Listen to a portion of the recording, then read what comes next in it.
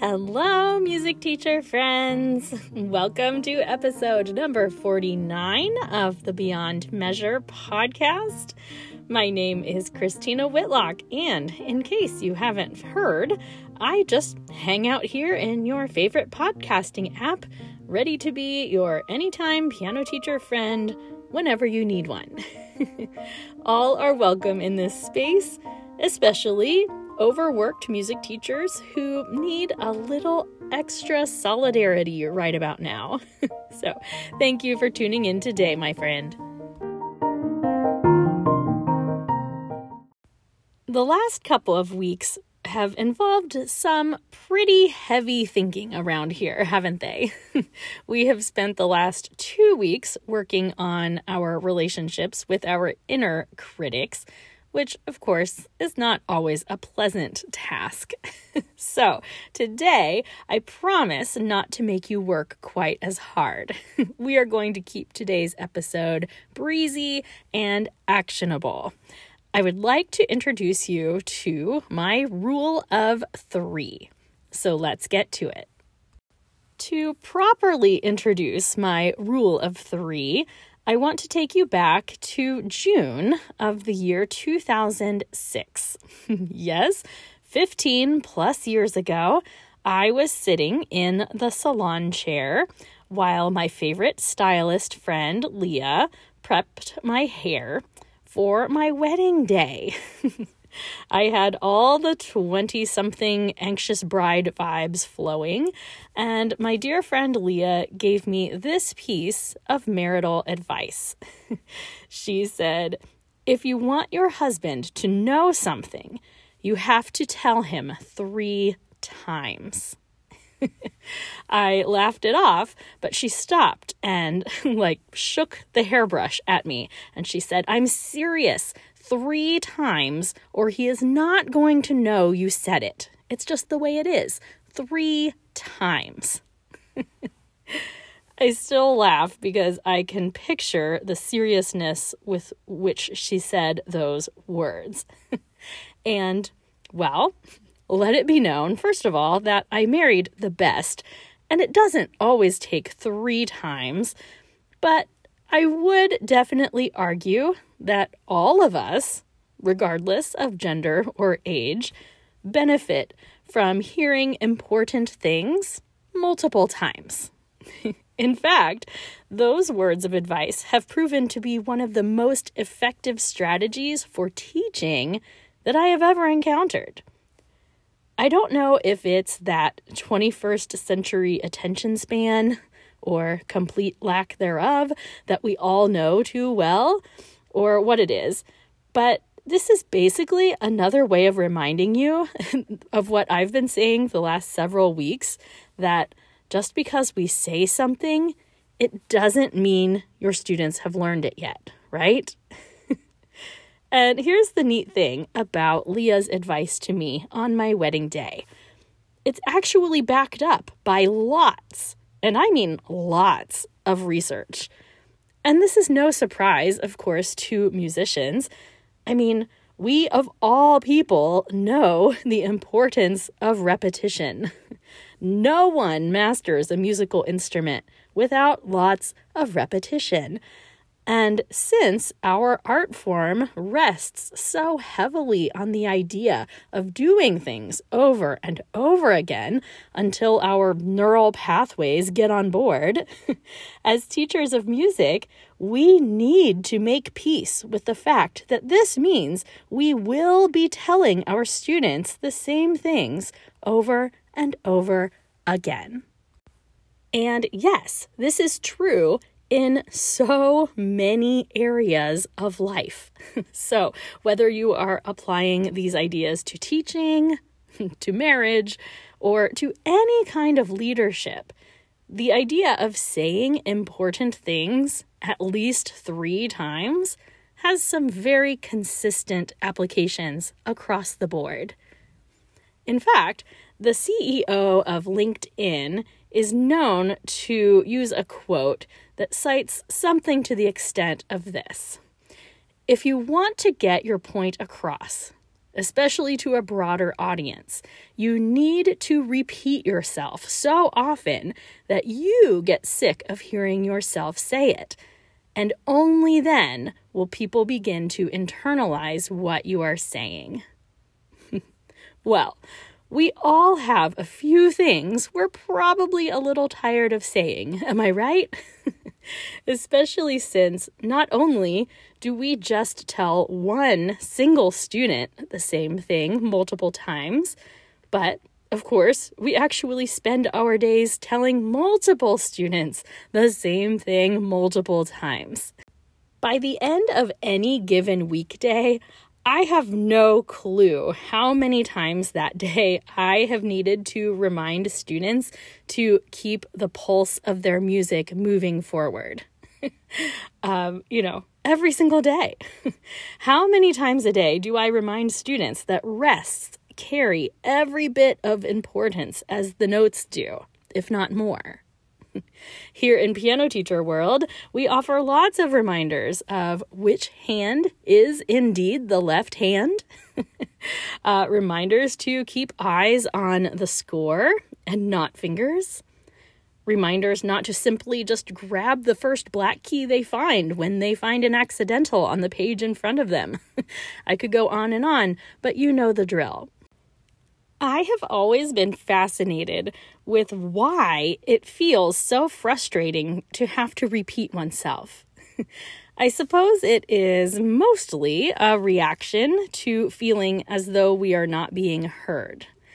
We can't help but feel disrespected if we say something to a student and it doesn't seem like they have paid attention, right? But so many times, it is not as simple as the student was not just paying attention. Have you ever had that experience where you swear you catch a student not listening to you, and in a fit of frustration, you say, "So, student, can you tell me what I just said to you?" And you're so sure that they're not going to have any clue, but they actually just go ahead and repeat you word for word. And then you have to just nod your head and say, "Okay, just checking." We'll have to save my thoughts on why students don't seem to be paying attention for another episode. It's on the calendar, I promise. But suffice to say, we never fully understand what's going on inside our students' brains, and it rarely does us any good to try and guess. Not to mention the fact that this is not strictly a matter of whether or not they're paying attention. Think of all the practice hours we could have saved ourselves if we only had to hear instructions one time. Have you ever stopped and thought about how many times your teachers had to repeat themselves to you? And you were an exceptional student, I'm sure. I am convinced that there are certain concepts in the music studio that just have to be heard more than once. In my experience, the rule of 3 holds pretty true in the studio, though sometimes it's even more. I'm quite well known to say the phrase, "however many times it takes is what it takes." So, for example, here's a scenario that comes up for me a lot. Within a student's first few piano lessons, they will inevitably ask this question. "Hey, what do each of these 3 pedals do down here?" Well, I'm a big fan of encouraging curiosity whenever possible and helping students understand the instrument in front of them. So we will usually take a break and dive into a fun exploration of the piano and the 3 pedals. So I get them up, they're looking inside the piano, I give them some drills so they can each try 3 of the pedals themselves, the whole shebang. I feel like my spiel is pretty interactive, it's age appropriate, it's not too technical, yet it gets the job done. I don't think I'm talking too much as we explore. I mean, these are all things that I feel add up to a recipe for successful learning. But you know what? Some of you already know where I'm going with this. I would say that maybe 60% of those students end up asking me the same question at some point in the not-so-distant future. And honestly, I used to get pretty irritated about it. I would tell them, don't you remember that day I had you stand over here in the bend of the piano and we watched the dampers as they came up and down and we looked for the hammers underneath the strings and we observed how they moved and then I had you come over here and so on and so on and so on. And most of the time they'll say, yeah, kinda, but I forget what that left pedal does again, or something like that. It seems as though, in a lot of cases, this is very simply information that most students need to hear a few times, especially since we barely use two of those pedals for quite some time in piano study. That is definitely a contributing factor. But that's just one example. I have come to decide that most students need multiple lessons on Roman numeral analysis before that really sinks in. I believe they need multiple explanations of compound meter before they really, get it. And the list goes on and on. If you've listened to this podcast for very long at all, you already know I'm going to tell you that we can't just talk ourselves in circles when it comes to introducing concepts. It reminds me of years ago, I used to play for a particular voice studio where the teacher said probably at least 15 times per lesson, you just need to engage the body, engage the body. And of course, he was trying to help his vocalists sing from a place of better support. But I just always wanted to shout out, say it a different way. This, my friends, is not the kind of repetition I'm talking about. The rule of 3, in the music studio anyway, is a terrific reminder for me to attempt to introduce concepts 3 times, preferably in different ways, using as few words as possible before I expect a student to fully understand it. The ins and outs of that will vary depending on what concept you are introducing. But here is the real crux of this episode. We, as teachers, should expect to repeat ourselves quite a bit. 100% plan on introducing concepts more than once and in different ways because our students are very likely going to need it. It's just the way the brain works. So if your student is not picking up on a concept after your initial explanation, it doesn't mean there is something wrong with him or with you and the way you explained it. It just means that you need to keep explaining and maybe try it from a different angle if that's possible. Whatever it takes is what it takes. And when we, as teachers, come to accept and embrace the fact that explaining concepts multiple times in multiple ways is the job, well, I think it goes a long way to help alleviate the frustration that can come from having to repeat ourselves. Pay attention to what spikes your frustration this week, will you? If it has anything to do with feeling exhausted over repeating yourself, I would first tell you to go back and listen to episode number 42, which is Cheers to Talking Less, and see if perhaps there is any chance you are using too many words.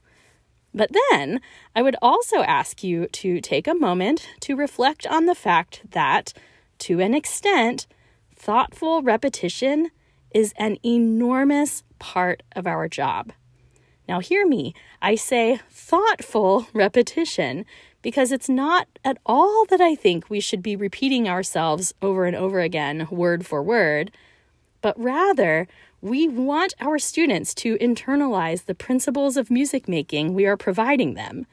And the research is very, very clear that this really only comes through frequent repetition. And now, let's move on to my favorite revisited concept of every week, a toast to you.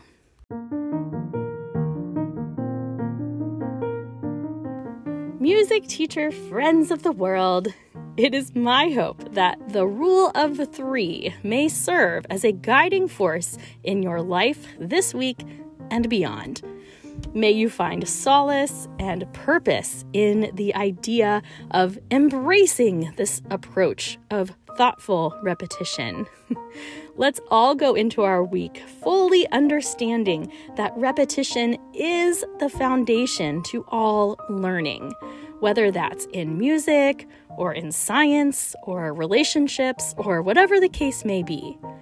May you shift your perspective today to embrace repetition as a powerful tool instead of a source of frustration. And with that, I say cheers to you, my wise, wise friends. Hear, hear.